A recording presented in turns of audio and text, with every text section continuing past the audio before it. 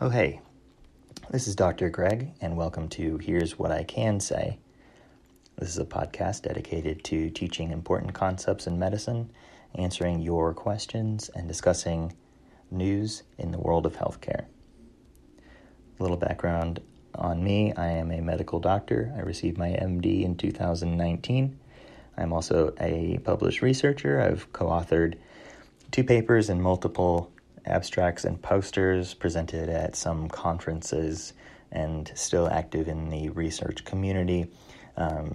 Depending on when you talk to me will vary on how much involvement I have in research at that time. So let's get into some of the treatments today. So some of the more infamous treatments include hydroxychloroquine and azithromycin. Remdesivir is especially important in the news, but there's a handful of things that I'll talk about in a little bit of detail, but I will gloss over some details. But if you're curious about them, feel free to email me at here'swhaticansay@gmail.com, and anytime you think I've got something wrong or need further clarification, feel free to reach out and we can talk about it. So first one we can talk about is hydroxychloroquine. This is the one that Donald Trump was touting in the news pretty early on, and some people were accidentally poisoning themselves by taking what they thought was some form of that drug. So hydroxychloroquine is a compound related to quinine. Quinine was discovered to have medical benefits way back in 1638 when the Countess Cinchona of Peru got malaria, and she was treated with the tree bark from what is now called the cinchona tree. The bark itself was interestingly called Jesuit's powder, and eventually the chemical derivatives were finally approved in 1955. The hydroxychloroquine is related to the compound chloroquine with, unsurprisingly, an additional hydroxyl group. This is done by a chemical process called hydroxylation that adds a oxygen and hydrogen group to one of the carbon molecules of the compound. In this case, it made it less toxic, but similarly effective for some of the things that it is used for. The way that hydroxychloroquine works in the immune system is that it decreases T-cell activation. T-cell activation pathways that are overly active in autoimmune diseases such as lupus are often needing to be attenuated, which can happen when patients take hydroxychloroquine. I've personally met multiple people taking hydroxychloroquine, and they feel substantially better when they take it. There's also some data to show that it can block T-cell calcium channel activity. This was most recently published in a journal without any hint of irony, that's just called Blood. So why is a drug that affects the immune system by decreasing its activity relevant in this situation? So there were some researchers and physicians in Wuhan, China, who had noticed that their patients who had SLE and were on hydroxychloroquine, they didn't seem to get sick compared to people who were not. And it just seemed like some kind of anomaly in the data. In a paper published in March of 2020, this was an in vitro study, which means it was a cellular study. It showed that treatment with hydroxychloroquine decreased viral entry into cells, seeming to have modified a receptor that the coronavirus would use. And then the secondary benefit of taking hydroxychloroquine is that because it decreases immune activation, it can decrease the severity of a condition related to severe coronavirus infection called cytokine storm. Now, cytokine storm kind of happens when the immune system is overly active and releasing too much of its active components, which then cause a state of distress and can put you at risk for continued harm and or death. And so decreasing activity of the immune system has some sort of intuitive sense. However, there are other ways that you can achieve this. You don't have to use hydroxychloroquine. There's plenty of other medications that you can use to decrease immune system activity to stop the cytokine storm. There were also studies in the past that showed chloroquine, several in 2010, that showed that it could possibly prevent influenza infection. They did a trial and it unfortunately didn't work. However, it seemed to work in these in vitro studies, much like the one that showed that hydroxychloroquine would block coronavirus from entering host cells. It seemed to do the same for the flu, but then they did human studies and it showed no efficacy. This kind of goes into or leads into a good discussion on what I call biological plausibility. So when we talk about biological plausibility, or maybe more specifically me, is before you even test a treatment or test a hypothesis, the hypothesis has to have some reasonable explanation. So this would be, for some reason, people didn't get sick. That seems curious. And then you see in the past that in cell cultures, it seemed to be able to block some viruses from entering cells. So maybe there's something going on there. If you keep it from entering cells, the immune system can pick it up and clear the infection, and then you have a much less severe infection. However, when you can try to study something that's biologically implausible and get all kinds of randomness in the data. So you take something like, not to knock them, but unfortunately something like cupping. Cupping is the practice of using those cups and heating them up and then pulling the skin at the surface. I know I'm going to miss a lot of the benefits that they tout, but essentially I think the thought is that it pulls blood and allows blood to get into the tissues better. But really all you're doing is giving someone a hickey. So the just bursting of capillaries on the superficial tissues, while it may feel kind of relaxing, there's not a significant biological plausibility of that treatment. So someone who's doing a trial of the efficacy of cupping for some kind of condition could potentially find something in the data of their trial. However, it's difficult to make any sense of it because there's no biological plausibility. So why did that treatment seem to work? Was it the thing that has no reason to work? Or was there something else going on there, which kind of leads into why we use things like controls, and we try to make our controls and other sort of comparison interventions to be similar. So something like using or treating or studying, the ketamine is difficult to do because you have to, if you take ketamine, you took ketamine.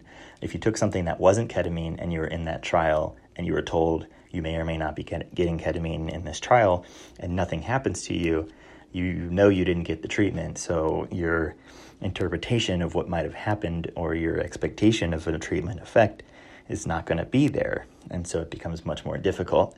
There are some interestingly nuanced approaches to handling that are just now coming out that if you want to know more, we can discuss. But that's just another sort of important nuance about clinical trials, about overcoming the biological plausibility, but also trying to isolate the effect of the thing that you're studying to prove that it's actually what's working.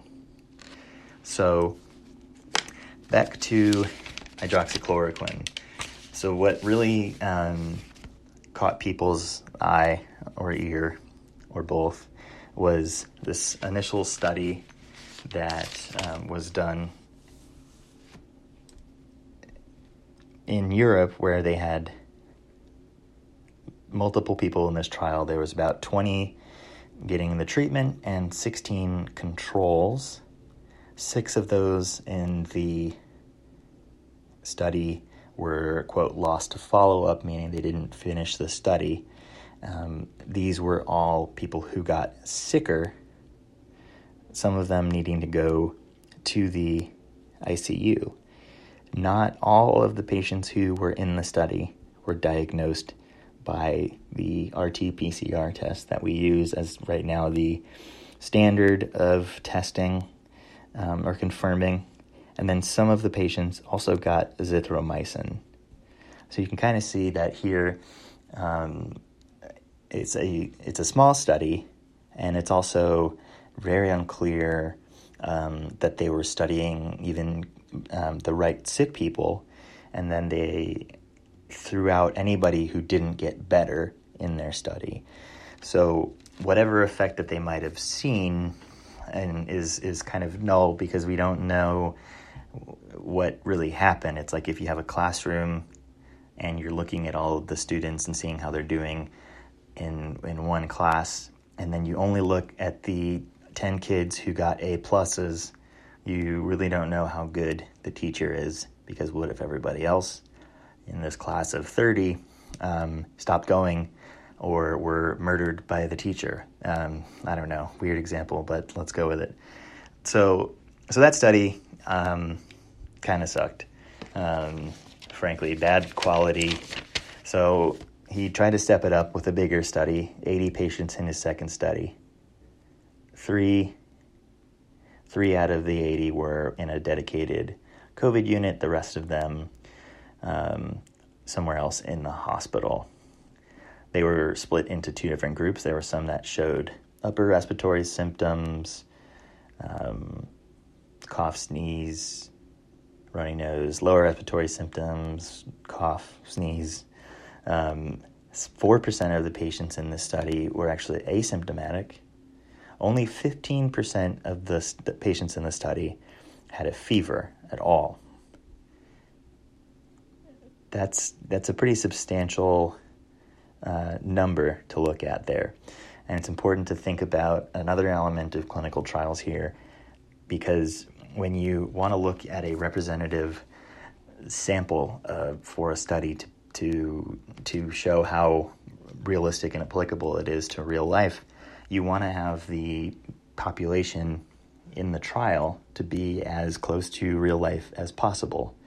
So having only 15% of your patients having fever when 82 to 87% of all cases that we know of have fever, it seems like a very strange population of patients to be evaluating for the efficacy of your treatment. You're kind of saying, I don't know how sick these people are, and they don't seem to really, there's something unique about them. It may or may not have anything to do with the treatment that we're studying, but there's something good about whatever is going on for them. So that alone, in my opinion, I think was made it poor quality. The other issue is the lack of intention to treat analysis. So these folks in both of their studies missed the boat on what we call intention to treat. And what that is it takes, when you split your patient populations into who's getting the treatment and who's not, you follow them for a certain amount of time and you measure X, Y, and Z. And then at the end of it, you have all of your data. Now, what they were doing was just analyzing the people who stayed in the trial from start to finish. So you lose anyone who dies, got sicker, disappeared, left the hospital, or refused the treatment at some point. So there's a whole lot of people who might have been missed, who were initially at the beginning of the study. And, you know, the reality of doing medicine is that people can forget to take their medications. They can stop taking their medications because they don't like them. They can take their medications incorrectly. Maybe they have to ration the medications because the healthcare system is a nightmare for them and they aren't able to afford their medications to take every day, so they take it every other day, doing the best that they can. And so when you have a trial come out that only looks at the star pupils of the study population, it's really not giving us a real-world perspective on what really happened in their trial. In addition, it's a relatively small trial, but just the patient population alone kind of tells you that it's not going to be the most informative clinical trial. Next thing I wanted to get into is remdesivir. So this is an antiviral medication.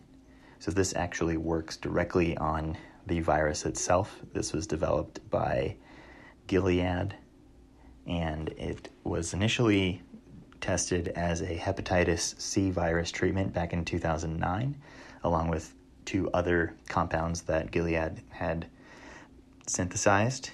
They later tested it to treat Ebola back in 2018. Unfortunately, both of those situations, it failed to treat. But the underlying mechanism, the way that it works, is that it blocks what's called RNA-dependent RNA polymerase, as well as another compound called viral exoribonuclease, which is what ends the replication of the RNA. But so if you can block the RNA-dependent RNA polymerase that duplicates the RNA, you stop the duplication of the genetic material in the virus. A study in February 2020 showed that the mechanism of action there works on coronavirus, and it works even better than the in vitro studies that they did for Ebola. So they'd gotten some positive response from remdesivir in treating Ebola virus, but it was only kind of in the petri dish situation and not working in human studies. They did it again, or tried it again here with coronavirus, and it seems like they're getting much better results. So now they're on to the big trial, including hospitals in Chicago. It's also included in what's called the Discovery trial. They had announced this in March on the 22nd. They're using multiple trials all over Europe there are 4 treatment arms, some with remdesivir, some with a combination of the other 2 medications Gilead made called lopinavir and ritonavir, plus or minus interferon beta that seems to have some antiviral activity, and then hydroxychloroquine. They have the caveat that if things are going badly for the patients in any of those study arms, that they will terminate that part of the study early and give them standard of care, and or maybe consider enrolling them into a different treatment arm. Again, back to the interferon beta part, this was demonstrated to be effective on the in vitro studies, so the cell studies. There's a lot of studies going on, but there's not a lot of data reported, and so it's difficult to say kind of what's been going on. I'm skeptical of remdesivir only because it's failed for 2 different types of viruses. On the other hand, it could be potentially useful. It's shown that it's got biological plausibility. So only time will tell what's going to happen. But the clinical trials are up and running, one of them for almost a month now, so I think we should be getting data reports pretty soon. So we'll keep an eye out for that. Next up, I wanted to talk about high-dose vitamin C, and also talk about an important topic that we often refer to in medicine called the natural history of disease. Especially when it comes to infectious diseases, what the natural history would refer to is, say you get a common cold. You pick it up, a few days later you start to get sick. About 10 days later you've recovered, and then up to several weeks later you may have a what we'd call a post-viral cough. So that's the natural history of the disease. This is important context for anytime anyone tells you about a treatment that they started when they got a cold or sort of like some non-diagnosed illness, almost always viral. It's the most common cause. So maybe they started eating oranges on day 10 or day 9 even. And they're still kind of feeling shitty, and they decided, I just want to start eating oranges. They start eating oranges. Next day they start feeling better, and they're like, wow, I feel great. I'm so glad I started eating oranges, and ignoring the natural history of the disease. Another example would be that same person starts eating oranges on day 2. They still have 10 days of illness and then the post-viral cough. However, they still feel like there's something about eating oranges that made them feel better, which is, it's a reasonable cognitive trap that you can put yourself in, but I think when you put it in some context, that it makes a lot less sense that thing specifically did anything. The IV vitamin C issue, they talk about, there was a review that discussed both IV vitamin C and ozone as potential treatments. What I find interesting, and I think is also important to know, is that review articles are interesting introductions to topics. The problem with review articles is that they do not require, or they don't necessarily have to face scientific rigors of something like a systematic review, where you have to essentially qualify the quality of the data that you're discussing. A review is essentially more like a summary of what we know about a topic.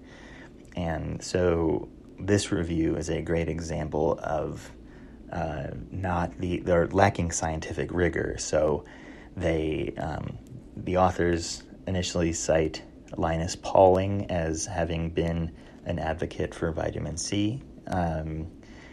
Linus Pauling as an advocate for vitamin C is interesting because people often cite how important Linus Pauling was to the world of infectious diseases, and how he later decided that vitamin C fixes everything without any real data to support his theory.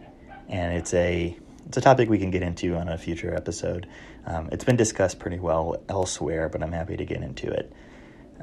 But in this article, they invoke the great Linus Pauling and then cite no evidence at all into how it works or why it would work. They just make statements and then have no citations. So generally when say I'm writing an article or working on a journal article, anytime I make a statement that is not based on what I know from what I've been doing in my work, but it's a statement of fact that I know from some other source, I have to cite that source, and that source can be then looked at to see, does that prove their point, or how does that actually relate to the thing that they're discussing. So when you don't do that at all, you're really just making things up. But if you say it with authority, it can be read with authority. So if you say IV vitamin C, as touted by the great Linus Pauling, has worked for decades, millennia, and is the best pro-inflammatory drug we have, and we should use it for everybody, and it's been shown to do that, let's use it, period, no citation. You might sound like you know what you're talking about, but you have no idea what you're talking about, or at least you haven't proven you know what you're talking about. They claim that it seems to somehow increase pro-inflammatory cytokines, which is interesting because it's also touted as an antioxidant, which often interferes with the function of some inflammatory cytokines. But they say because it does these interesting things that it must be useful. Really not a lot of scientific rigor in this opinion. Again, the merits of vitamin C for infectious disease in general can be discussed in a future episode if you're interested, but there's other people who have talked about it, such as Dr. Mark Crislip in a podcast he published years ago.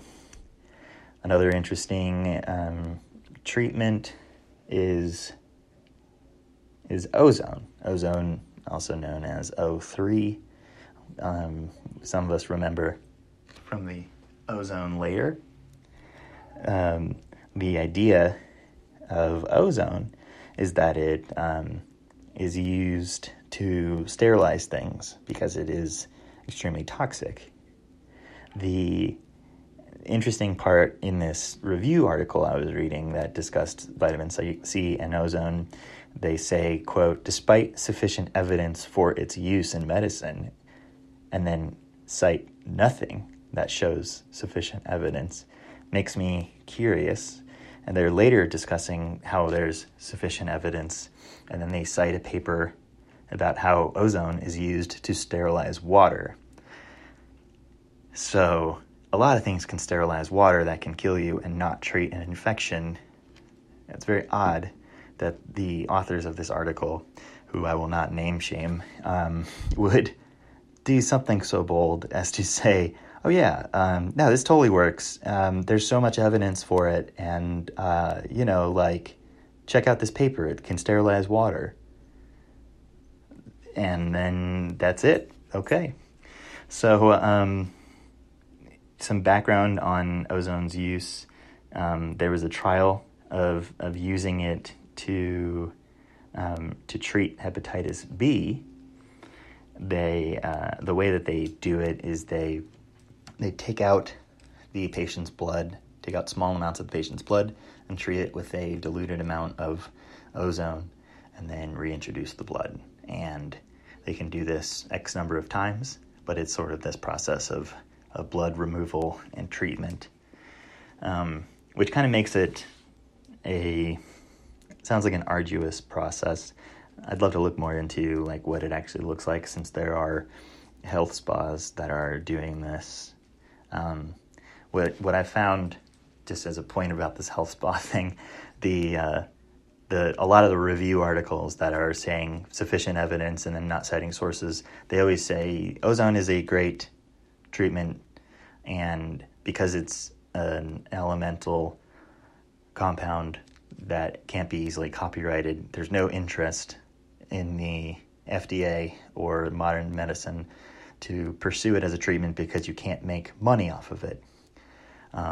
While there is some truth to that, they also seem to imply that because the FDA doesn't want to make money off of it, means that ozone probably is somehow effective, but it's a big secret that we are trying to hide. So yeah, it's a very, there's a lot of logical problems with the process that they take in on their approach of making arguments, talking about the man getting them down, a little silly, especially if there's no money to be made in the treatment. Health spas that are like money factories for doctors who are tired of doing regular medicine, if they're doing the ozone treatments, then there's got to be something to the money in doing them. So there was a trial where they were trying to treat hepatitis B, and the review article that discussed vitamin C and ozone cites it as proof that it was an effective hepatitis B trial. So what they did was they were testing patients for the hepatitis surface antigen, and if they had the surface antibody, they were ruled out. Having the surface antigen in your system could have gotten into your system from a lot of places. The assumption here is that it would have gotten from having a hepatitis B infection. However, you generally want to use the hepatitis envelope antigen, which is the sign of an active and infectious person with a hepatitis B infection. So the fact that they only looked at the surface antigen and no envelope antigen was odd. They don't test for any other antibodies or any other antigens in this patient population. And they also looked at determining the patients having a viral load between 10,000 and 20,000. Now, the definition of an active hepatitis infection, typically you see patients with over 20,000 in their viral load. So the fact that they are including people who don't have what we use as the standard for active infection, and they don't have the viral load of what we would call an active infection, then there's some major oversights here in the quality of the study. The other thing that they don't do in this trial is they don't specify the population at all. They just say they don't have surface antibody, they do have surface antigen, and they have relatively speaking, they have a low viral load.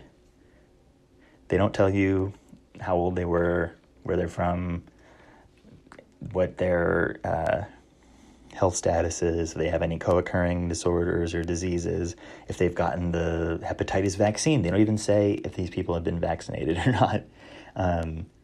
You can see, generally, if they have a proper immune response, you would see the antibody to the surface of hepatitis B, but maybe they just recently got it. I don't know. They just don't tell you enough about these patients. So the trial was like, oh yeah, everybody who got the ozone treatment, even though they didn't fit the usual diagnostic criteria, they all got better. Therefore, ozone is good. There was another study that compared ozone as a way to disinfect soiled blankets with hepatitis.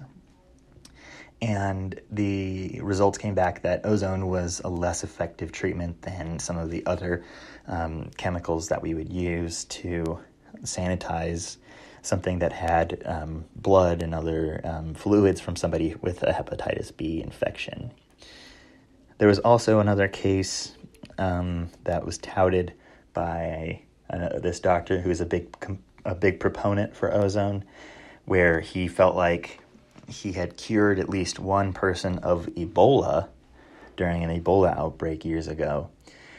So the story is the patient had a needle stick, meaning they got poked by a needle that had also poked a patient who had an active Ebola infection. 2 days after the patient had this needle stick, they got a fever, they had decreased appetite, abdominal distress, fatigue, kind of classic early onset symptoms of Ebola. However, the average onset of the illness is 8 to 10 days, so strange that she would develop symptoms 2 days after the needle stick, which, as far as we know, was the only time that this person was exposed to have gotten the infection. So weird timeline there. And then the average sort of length of illness can go up to 3 weeks.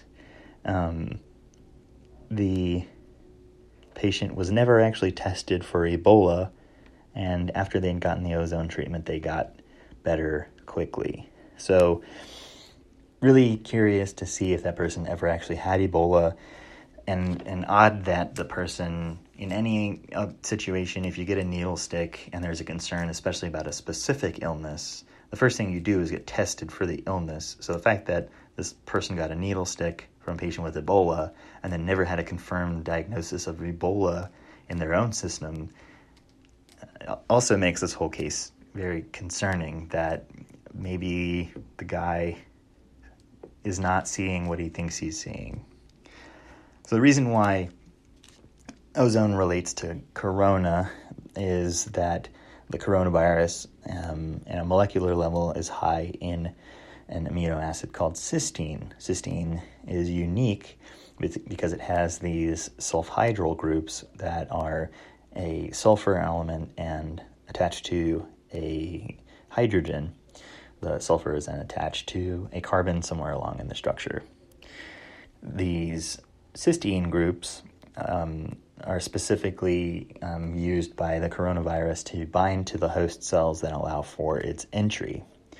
It's shown that when you introduce ozone, it modifies the sulfhydryl group by oxidizing it, and then the sulfhydryl group, now that it's oxidized, is unable to attach to the host cells, leaving it around for the immune system to clean up. However,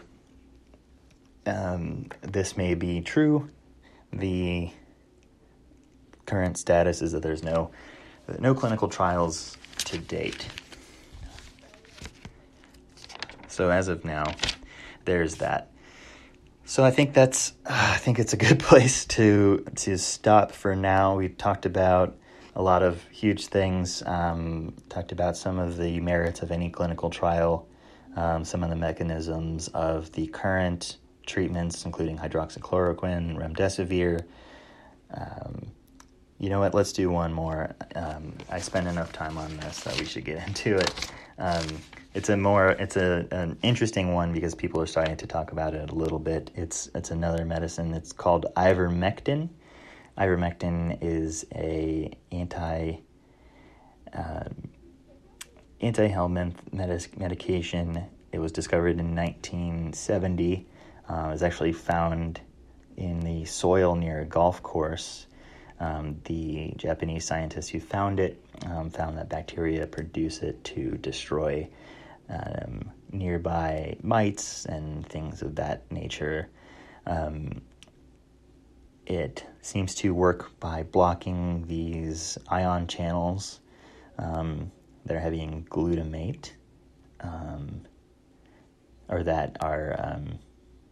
they bind glutamate and then allow ions to travel, specifically chloride.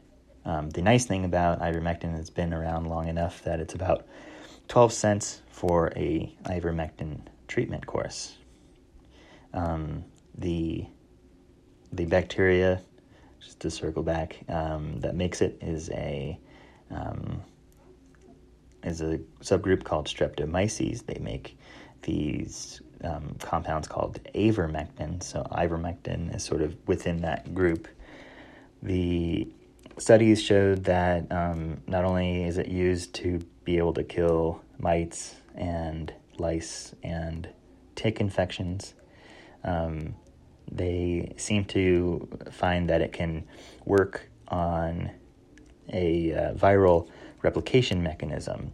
There's a subgroup of viruses called flaviviruses, and they use a compound called RNA helicase in part of its reproduction process, and ivermectin has been shown to inhibit RNA helicase, and so that, again, no viral replication. That means then we're good to go. Immune system can clear it out. A cellular study in April showed that possibly ivermectin can decrease replication of coronavirus, but the mechanism's not really clear. They have proposed some ideas, but if it's inhibiting something, it can't be RNA helicase because coronavirus has no RNA helicase. So you're not inhibiting that. So there's some proposed mechanisms for why ivermectin might work. It's relatively cheap, and it's not very commonly used, but this is not without side effects. Out of all the treatments with side effects, though, that we would be concerned about is hydroxychloroquine and azithromycin. Azithromycin is a antibiotic from the greater class of antibiotics called macrolides. All macrolides, including azithromycin, can cause an amount of what's called QT prolongation, which is a part of the EKG that shows the electrical activity in your heart. So prolonging the QT, which is essentially the start to finish of the electrical wave that people get tattoos of inaccurately all the time, those can get prolonged, and when you decrease the regular electrical function, you can get into potentially fatal arrhythmias. Hydroxychloroquine can also prolong the QT. So you have to, if you convince yourself that you need to treat somebody with hydroxychloroquine and azithromycin, you also have to convince yourself that that person's heart can handle it. So all of these things are not without potential downsides. I think the antivirals generally don't have very well established, from my reading, side effects, as they haven't had enough time in human studies, but I will try to get better, more detailed information about the potential side effects of those things. Some generally people just kind of feel kind of crappy, sometimes can interfere with kidney function, but that's not specific to something like remdesivir that we talked about earlier. Okay, I think this is a good place to stop. I know I just said that earlier, but I mean it this time. I think next time what I want to get into is going to be more about like the diagnostics, things like the antibody tests that are going around now that you can get in certain places, and then compare that to the PCR test that they are using. Then discuss other ways of diagnosing. We can also talk about some of the public health aspects and answer some of your questions. Ideally, the next episode would come out either Tuesday or Wednesday of next week, and depending on the response, etc. So please subscribe to the podcast, write a review, give me 1 million stars, send me all the money you have. I'm starting to run out of the money from lying about the cure for cancer, so help me out. All right, I've been Dr. Greg, and this has been What I Can Say.